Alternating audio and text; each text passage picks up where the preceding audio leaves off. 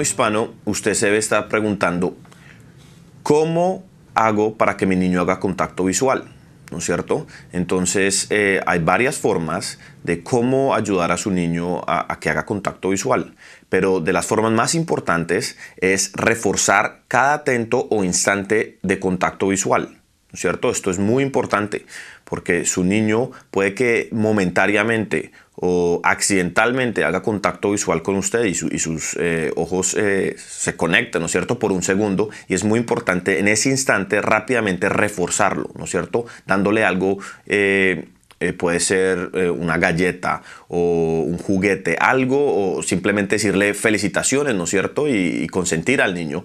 Puede ser cualquiera de estas formas, pero tiene que ser inmediatamente después de cada instante de este comportamiento de contacto visual, ¿no es cierto? Lo segundo es hacerlo de una forma divertida, ¿no es cierto? El contacto visual es una habilidad que se puede practicar, ¿no es cierto? Y se puede hacer esto entre más divertido sea, pues mejor, ¿no es cierto? El niño tiene que conectar esa emoción o ese comportamiento de contacto visual con algo, una emoción positiva, ¿no es cierto? Entonces puede ser jugando el juego favorito del niño, ¿no es cierto? Los carritos o escondidas o lo que sea, y ayudarle a que el niño haga contacto visual, ¿no es cierto? Y la última es, si el contacto visual no ocurre naturalmente, que es muchos de los casos no va a ocurrir naturalmente, es ayudarle al niño, ¿no es cierto? Inicialmente, ¿no es cierto?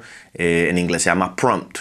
Y esto es cuando le podemos decir al niño, por ejemplo, mírame a los ojos, mírame a la cara. Y cuando el niño haga esto, inmediatamente darle un refuerzo, un reforzador o un premio, ¿no es cierto? En otras palabras, darle algo que el niño le guste para que él asocie esto. Wow, cada vez que miro a la gente en los ojos, recibo un premio, ¿no es cierto? Y recuerden, la meta es que este contacto visual ocurra naturalmente, ¿no es cierto? Esta es la meta con todos nuestros niños. Pero al principio toca hacerlo de una forma sistemática, ¿cierto? Con reforzadores artificiales como una galleta o un juguete, para que poco a poco el niño empiece a hacer este contacto visual más frecuentemente y naturalmente.